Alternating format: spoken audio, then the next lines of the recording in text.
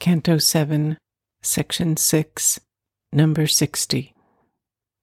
A lone discoverer in these menacing realms, guarded like termite cities from the sun, oppressed mid crowd and tramp and noise and flare, passing from dusk to deeper dangerous dusk, he wrestled with powers that snatched from mind its light and smote from him their clinging influences.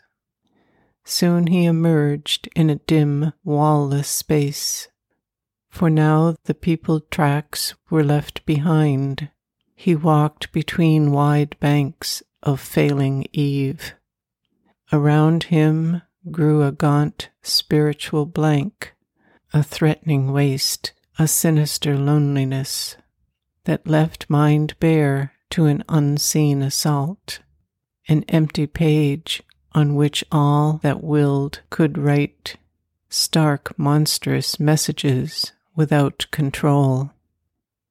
A traveling dot on downward roads of dusk, mid barren fields and barns and straggling huts, and a few crooked and phantasmal trees.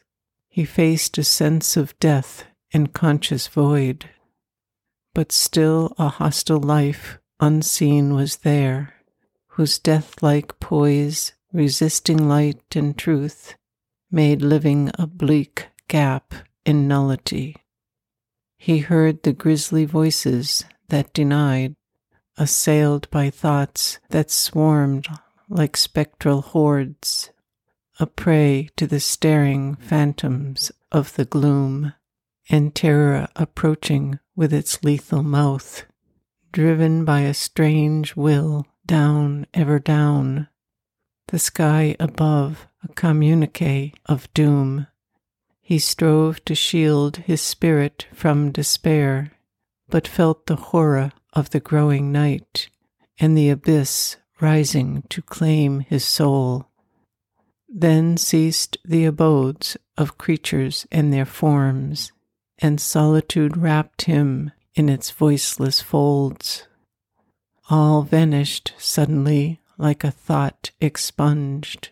His spirit became an empty listening gulf, void of the dead illusion of a world. Nothing was left, not even an evil face. He was alone with the gray phantom night, a dense and nameless nothing, conscious, mute, which seemed alive but without body or mind, lusted all being to annihilate, that it might be forever nude and sole. As in a shapeless beast's intangible jaws, gripped, strangled by that lusting, vicious blot, attracted to some black and giant mouth, and swallowing throat and a huge belly of doom, his being from its own vision disappeared, drawn towards depths that hungered for its fall. A formless void suppressed his struggling brain. A darkness grim and cold oppressed his flesh.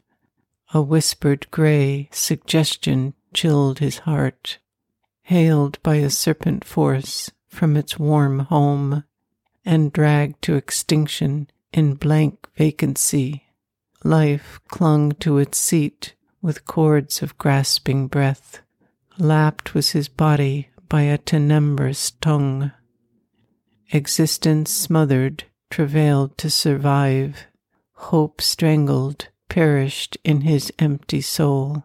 Belief and memory, abolished, died, and all that helps the spirit in its course. There crawled, through every tense and aching nerve, leaving behind its poignant quaking trail, a nameless and unutterable fear. As a sea nears a victim, bound and still, the approach alarmed his mind, forever dumb, of an implacable eternity, of pain inhuman and intolerable. This he must bear, his hope of heaven estranged, He must ever exist without extinction's peace, in a slow suffering, time and tortured space, an anguished nothingness, his endless state.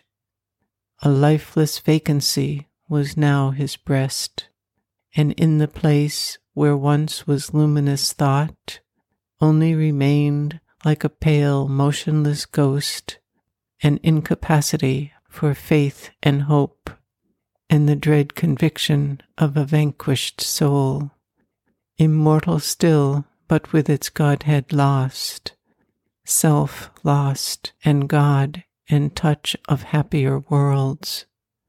But he endured, stilled the vain terror, bore the smothering coils of agony and affright. Then peace returned in the soul's sovereign gaze, and to the blank horror a calm light replied, immutable, undying, and unborn. Mighty and mute, the Godhead in him woke, and faced the pain and danger of the world. He mastered the tides of nature with a look. He met with his bare spirit naked hell,